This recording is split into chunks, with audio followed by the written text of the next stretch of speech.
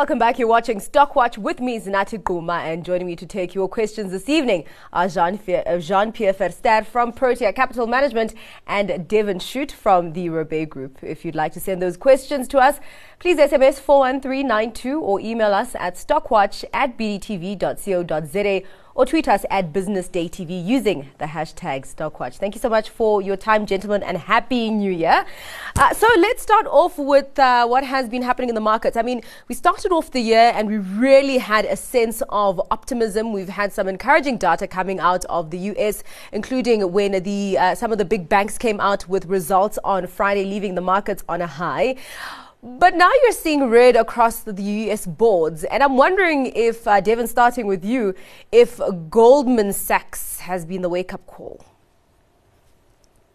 Well, I'd say it's possible. I mean, look, the start we've had globally in equity markets, we'll take it. It's been an incredibly pleasing start after quite a disappointing December. Yes, I mean, I think, those US banks, you've got to take each case as it comes. Goldman potentially being disappointing there. But I think overall, those bank earnings are going to be coming down, despite the fact that a lot of their net interest income margins are expanding there with those interest rates moving up. I think it's going to depend not only on sector by sector, but actually stock specific, how the slowing in growth in the US economy is going to affect the earnings of those companies. So yeah, really, really closely watched. But my sense is that although it's been a good and strong start to the beginning of the year, we still got some choppy waters ahead of us. Yeah. JP, how do you play those US banks right now? Do you focus on the high net interest income that they're still getting right now, or on the outlook for the US economy? Yeah, I think the higher net interest margins are important. And as we have a normalization of interest rates around the world, one of the typical beneficiaries of that would be banks. Because they've been suppressed in terms of the type of margins that they could earn. I think together with that, the non-interest income will be important. Mm-hmm. So in the case of Goldman and some of the other investment banks that they've reported, they're always the first to report in every quarter. The fees have relatively been stable, let's call it. So that tells you that even the non-interest type of income that they earn is decent. So given that, I would say that I think banks, international global banks, are quite attractive in general. They have been trading at steep discounts to their tangible NAV, mostly because of interest rates being so low and the suppression of their net interest margins. And now that things are normalizing, you can foresee that for most of these banks, their ROEs will trend upwards. And it will probably start to sustainably exceed their cost of equity. And if that is the case, you can justify a valuation above the tangible book value of these banks. So I do think that after more than 10 years of depressed earnings and depressed valuations in the banking sector globally, we are on the cusp of some brighter days ahead. Yeah, of course. We do have the markets now really believing that the Fed will slow down. Of course, we are seeing evidence of that with the inflation figures, and hoping for a pivot into rate cuts in at least the second half of this year. So, I mean, just the pressure that we're seeing then from these earnings, could that maybe be short-lived so long as the market does believe the story of the Fed pivoting towards the end of the year? So we could basically just kind of shrug off the kind of pressure that we are seeing now and kind of believe that it's short-term compared to the longer-term prospects when it comes to the Fed, Devon?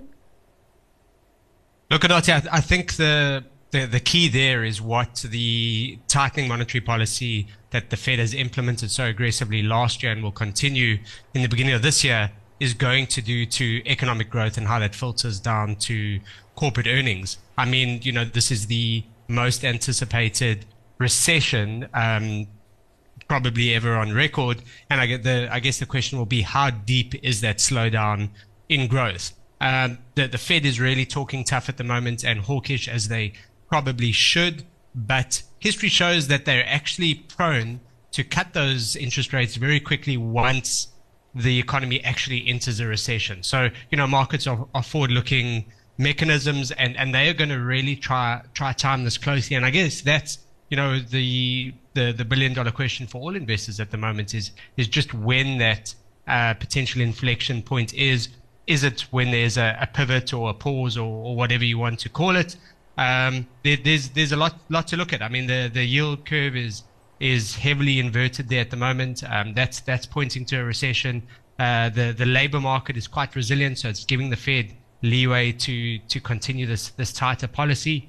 We haven't seen the impact of rentals coming down yet in the inflation numbers. So a lot of variables, a lot of unknowns, and I think the first half of this year we're going to see a lot of those play out and set the course for the second half, which potentially could be lining up for quite a nice recovery phase for some growth assets. Yeah.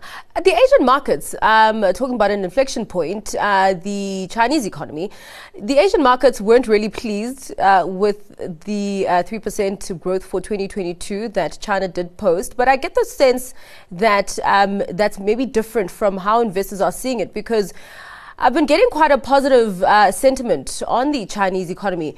JP, is that linked to the actual GDP for 2022 maybe being more than what markets had anticipated? Or is this maybe a more forward-looking sentiment that actually we are now out of the woods? Yeah, I think it's more of the latter. I think it's important that when we look at economic data that is being released, that is by definition backward-looking, while the market is forward-looking. So you also have this typical thing that you can't wait till economic data improves, or when interest rates turn, whether up or down. By that time, the market has anticipated it probably for 3 to 6 months before that point, and has already moved. So if you look at, for instance, at, say, the Golden Dragon Index in the US, that is an index of Chinese stocks, that has already turned. That reached the bottom roughly 3 months ago and is up very sharply. And we're only now seeing that potentially the economic data might drop.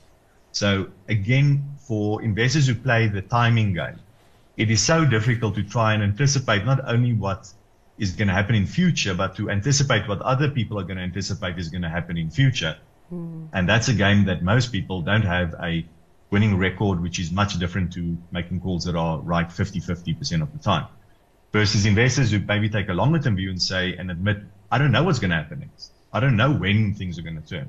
I just know that in absolute terms, currently valuations are either on the cheap side or the expensive side, and they make the investment decisions based on that. And I'm more in that camp because I don't think anyone can consistently, accurately forecast a big movement and a big turning point in economic data. There's an email on China here. The China bashers on your show have been proved completely wrong. Shares like Alibaba, Tencent and Prosus have been phenomenal investments since October last year, with Prosus nearly doubling in value. I would reiterate Warren Buffett's idea of buying when many are fearful. And I always find that the focus is only on the negatives about China. Balanced views are needed as the China story has many positives. People ignoring the soon-to-be largest economy in the world do so at their own peril. China is an outstandingly good story. Devin, what do you have to say about that? Yeah, look, I mean, I think in defense of the China bashers, with hindsight looking back to October, it was obvious, to JP's point, that things were from a valuation perspective really cheap. But you cast your mind back to that, there was really serious questions around investing in China, around the governance, around the regulatory environment, around the clampdown on tech, and there were a lot of question marks. But the valuations were compelling. The Chinese economy was in a completely different stage in their economic cycle. I mean, they have low inflation. They've got the ability to actually ease monetary policy right now. But the last 3 months have been spectacular. JP said it in the index that he alluded to, up significantly. China tech, and Tencent is included in this, has almost doubled in 3 months. So there was definitely a low base that investors could benefit from. And I think the Chinese economic recovery will continue to be a macro story for 2023, notwithstanding this single data point that's lower than history, but better than economists' forecast. There's the Chinese economy is undergoing some fundamental and structural shifts away from infrastructure and real estate into consumption and common prosperity, and that will have winners and losers. But ultimately, we think it's going to drive significant growth in that economy, which was 12% of the US economy 20 years ago. It's now 80% of the US economy and catching fast. JP, I mean, with those significant fundamental shifts that are coming from China and stimulus and the like, do you think that that's a complete turnaround and that we can completely ignore the uncertainty that the market has faced for the last while? So I would just say I don't think there's been a fundamental turnaround. I think there's been a sharp turnaround in sentiment towards the fundamentals. And it's important to differentiate between the two. So people's view of China has moved sharply between October and today. But the fundamentals, I don't think has changed that much. We had the fact that Xi Jinping was then confirmed for another term, unprecedented third term. And we more recently heard that things like Didi can be back on the App Store in China. But those data points, I don't think show a fundamental shift. So I do think it's important to realize that when you have shares doubling in 3 months' time, chances are it's not a fundamental shift, because fundamentals don't do that in 3 months' time. Fundamentals are like a big ship that takes a long time to turn. But sentiment turns on a dime. And that is what happened here. So the fundamentals, I think, are slightly better today. I think the political situation is more appreciated. People understand a bit more what's happening. It looks like the risk of an imminent invasion of Taiwan and what that might mean for geopolitics has also decreased as a probability that might happen because of how the war has gone in the Ukraine. And all of these things are potentially slightly to the positive for the fundamentals, but they were extremely positive for sentiment. Yeah. Before we go to a break, just lastly on the China story, Devin, with the reopening, is this then the return of commodities? Look, there's definitely indications that it could be. I think that Chinese economy is very commodity dependent, even although they're moving away from that kind of primary economy. I think, you've seen some softness come into the commodities end of last year. I think there is the possibility that those will start to catch a bit again. And that could open up a whole nother discussion around investment focus outside of the US. That was a very dominant theme leading up, through COVID, and 2022 was not a good year for US equities or bonds for that matter. And so now you're starting to see some markets outside of that. I mean, the JSE and FTSE 100 in the UK have both hit record highs this year. That's interesting. The euro area is quite key. So yes, I think commodities could be a beneficiary of it. And there are some other markets that could also look to benefit from a kind of ex-US theme. JP, quickly, commodity plays that you'd be looking at with this reopening? Well, there's push and pull because you have China now reopening, but the rest of the world slowing down. The one area that's still interesting for me is energy, given what's happening again in Ukraine. We've had a very warm winter so far in Europe, so energy prices, whether it's coal or oil, are actually lower, natural gas as well. And if there's any cold snap and there's no resolution soon in that war, I think people might reassess energy, because we need energy for world growth. And it's been so long that we haven't reinvested in carbon-based energy that I think there's a structural shortage still there. So that's the area of commodities I've been. And there's a question here: which are the best ETFs covering energy and tech stocks on the global market to invest in, preferably available on the JSE? JP? So I think it's important to realize that I am a stock picker.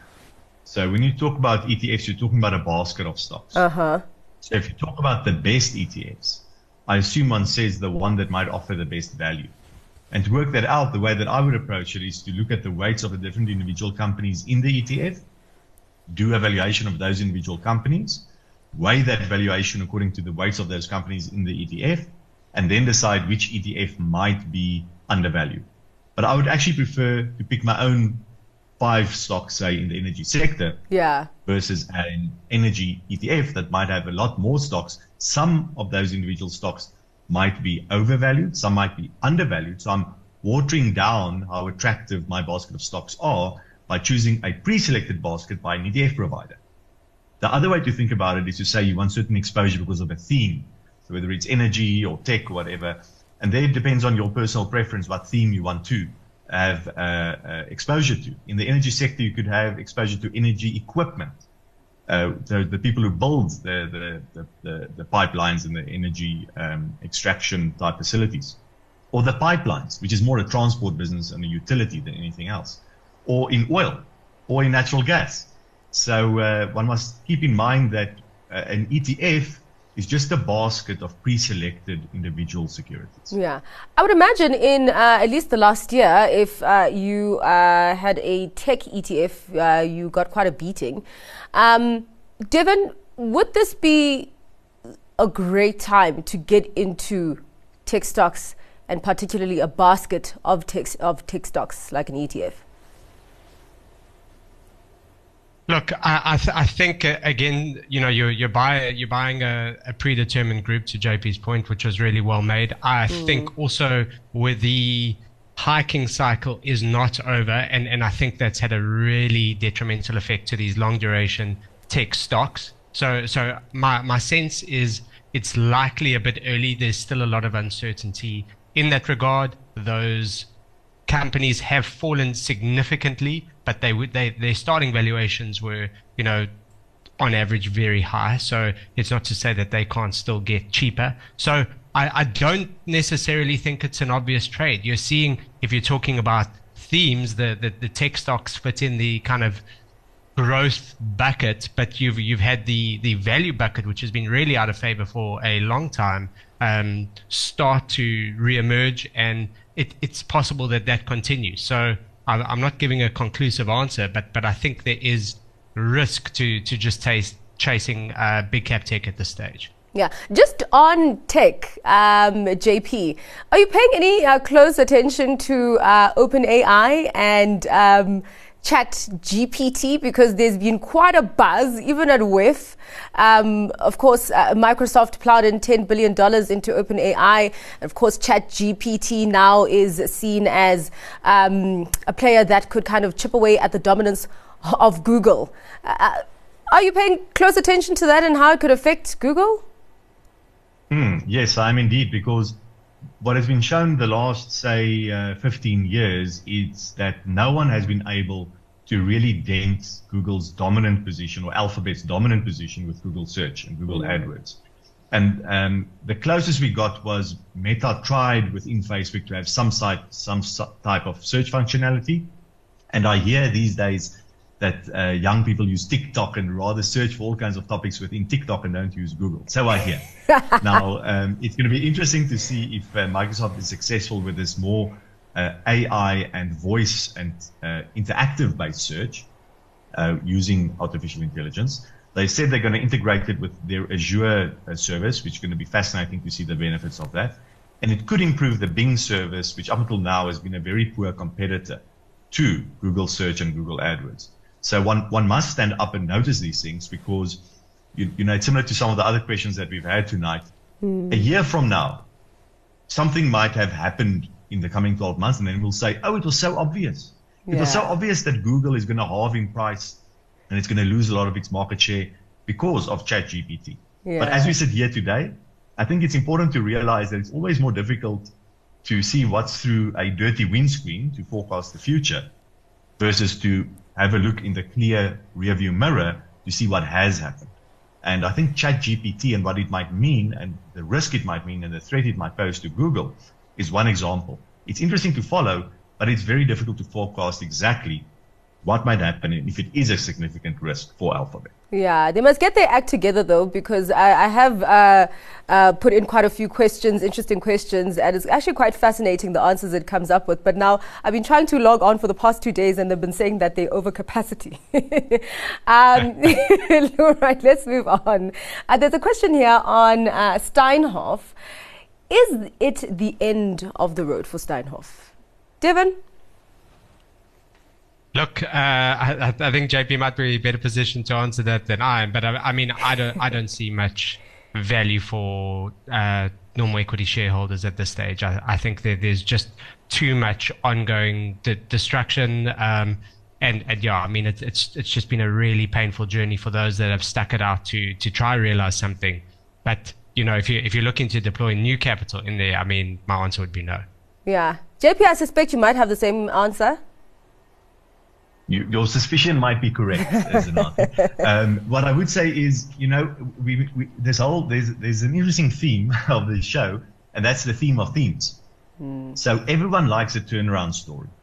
And everyone thought, wow, Steinhoff has fallen so much, 99%, surely it can be a turnaround, let's buy the shares. But there's a big difference between buying into a theme and doing the detailed work and understanding what's actually happening in the details. Yeah. And in Steinhoff, because you have so much debt versus the asset side of the balance sheet, which has not grown to offset that debt, the company is technically insolvent. Tonight, as we are speaking, they're doing a placement of 6% of their Pepco shares in Poland. That is because they have no other cash and they have a lot of fees and things to pay. So now they are further shrinking the asset side of the balance sheet, and the debt's still there. So I think shareholders will be voting sometime this year to be diluted by 80%, and then Steinhoff will delist. So those who are buying it now are effectively saying they're comfortable to be minority shareholders in an unlisted business registered in the Netherlands. Good luck to them. I think for most South African shareholders, that's not an appetizing position to be in. Yeah. All right. Talking about turnaround stories, there's a question here on EOH. I've been holding the stock for 5 years and I got a lot of money of 800K on the stock. Currently, it is down by 50%. Please, can you advise how the outlook for this, on the outlook for this in future? I'm happy to hold it for the next 5 more years, but will it be a good solution? Of course, they came out today with an update of their interim period.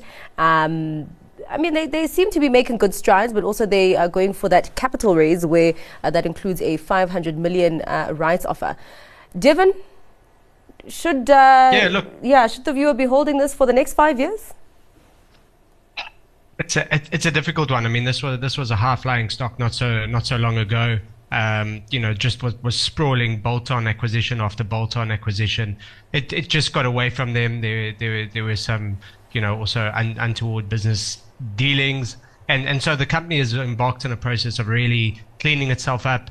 It's done a fantastic job in paying down the debt. I think the debt is halved, you know, since they've really taken an axe to it. But they still need to repair the balance sheet, and so this capital raise is very necessary for them, you know, to continue to try to grow their way out of it. United, the jury's out on whether they're going to succeed on this. I think it's an uphill battle. I think, you know, they're going for equity funding as opposed to debt for, you know, in the capital structure because of the high interest rates at the moment. I would guess there's just a lot of hard work, and I think there are probably easier places to deploy capital than there right now. All right. So, well, let's quickly get to your stock picks, gentlemen. JP, what will it be for today? Sure. I'm picking a stock listed in France, in Paris, called Trigano. It is Europe's largest leisure vehicle manufacturer. So they make caravans and motorhomes, specifically camping equipment and some garden equipment. And if you think about it, after lockdowns, a lot of people wanted to get out of the house, and a lot of businesses offered work from home solutions to their employees. So you had a surge of people wanting to buy caravans and camper vans and live the van life and work from anywhere and travel around their country and see a bit of their country. And you see that in Europe as well. Trigano has benefited from that, but I think that they will continue to benefit because this is a long-term trend. You don't now only have retired people getting in the camper van or putting the caravan at the back of the car and going for a nice holiday. You have younger people doing that as well. So the trends are very positive. It's a company with very decent returns on their capital. They have consolidated the industry. They're now one of the major players and the biggest player in Europe. So I like Trigano shares at the current share price. I wish I could do a broadcast from a caravan. Devin, what will it be on your side? Me too. So my pick is something we've discussed before in the show. It's the iShares 20-year plus US Treasury bond ETF, code TLT. And the reason for this is if, you know, you think what we went through last year, is US bonds had an unprecedented sell-off. It also meant that the 60-40 balanced portfolio in the US, 60 equities, 40 fixed income, had its worst calendar year in 150 years. And they've never both declined by double digits. So we really had some huge value coming through there. It looks like inflation has now peaked in the US, and it's likely that bond yields have also peaked. So, as the Fed does begin to ease, whenever that is, and if it is more aggressive, these ETFs could be particularly well positioned and give investors significant total return potential with the attractive current yields, as well as possible capital appreciation if those yields continue to compress. Right. Well, thanks so much, gentlemen, for your time and for your analysis today. Jean-Pierre Verster is from Protea Capital Management and Devin Shute from the Robey Group. Julieta is back with Stockwatch tomorrow night.